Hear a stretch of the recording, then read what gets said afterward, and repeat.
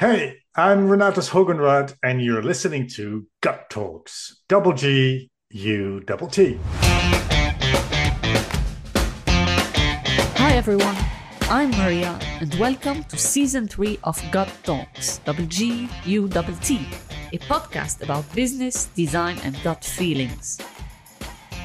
I started Gut Talks a couple of years ago to educate, spread some karma on the board, connect, reconnect or learn from awesome entrepreneurs, industry leaders and investors. By the way, there are no sponsors on the show, but a like, a share, comment and hitting the subscribe button would mean a lot. Now let's get started.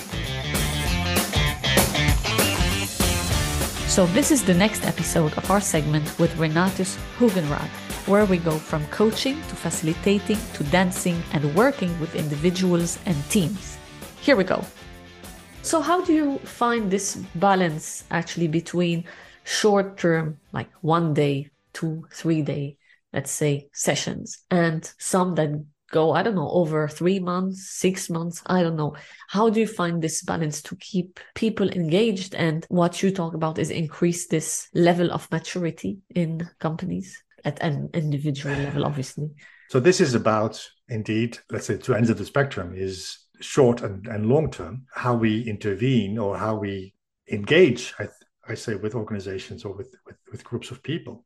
It's inspiring them to continue the work, let's say, offline. They need to find their way of making sense of the stuff they've learned and they've experienced so they can create spaces, situations, moments internally, I would say, when we are not there to hold their hands, to continue the magic. So our jobs is to do that, is to inspire them in such way and to help them create or think of, and this may be even in the design process, create those ways or those formats in which they can inspire others. Yeah, actually, I wanted to get into that because let's say there's a team and one is really inspired and moving forward, holding the flag kind of, Yeah. right? But there's lots of people coming in and out. There's lots of pressure. How can you be supporting in this process? Because at the end, if not everyone is into that, because I know you guys are amazing, right? That's not the thing,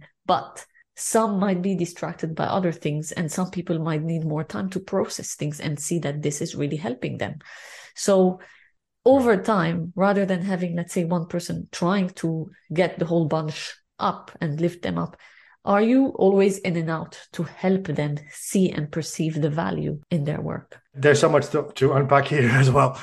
Is when we are working with people in a room, and by the way, I'm always say we, but actually I can say I as well in this case. I very much prefer to work with people in a room, in a physical room. And this is, by the way, a lot linked to my past as a dancer because of the physicality, just physical. I notice my eye goes towards choreography.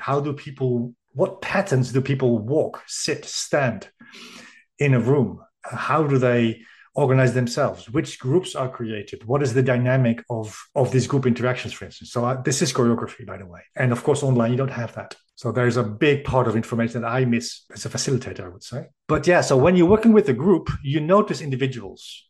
Again, this is group individuals. Some individuals have something, show something. And these would be the people that I'll be looking towards and trying to understand better, and trying to understand what they would need to convey the message once they're back. Often I say I concentrate on the green people, green, orange, red. There's always a few people in the room that are less likely to understand or to go with the flow or to be inspired because of many reasons that they have not to.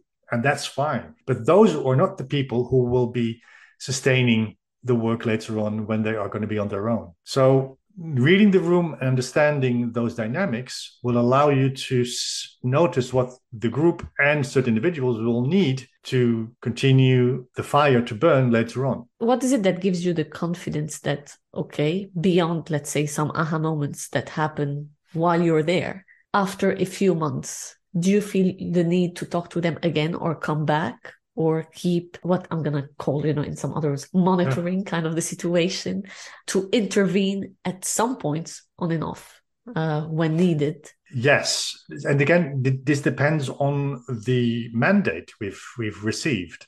Okay, often our mandates are shorter. This is true because also I think of the fact that it is hard to monitor, and if the mandates are longer, we come in to talk to leadership, for instance. This could, by the way, physically or virtually.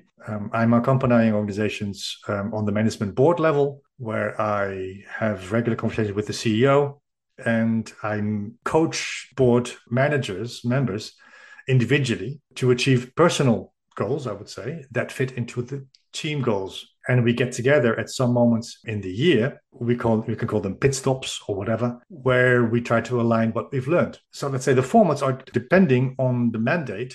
And again, in those formats, we can be very creative. Yeah, I just was curious to see how would you, because you can get lots of insights as well that can help you for other projects as well once you know what's happening after you leave. It starts with the gut. It ends with the gut. It's in your gut. Gut Talks. Thanks for listening. Subscribe, share, or like to get notified about the upcoming episodes of this segment and upcoming segments.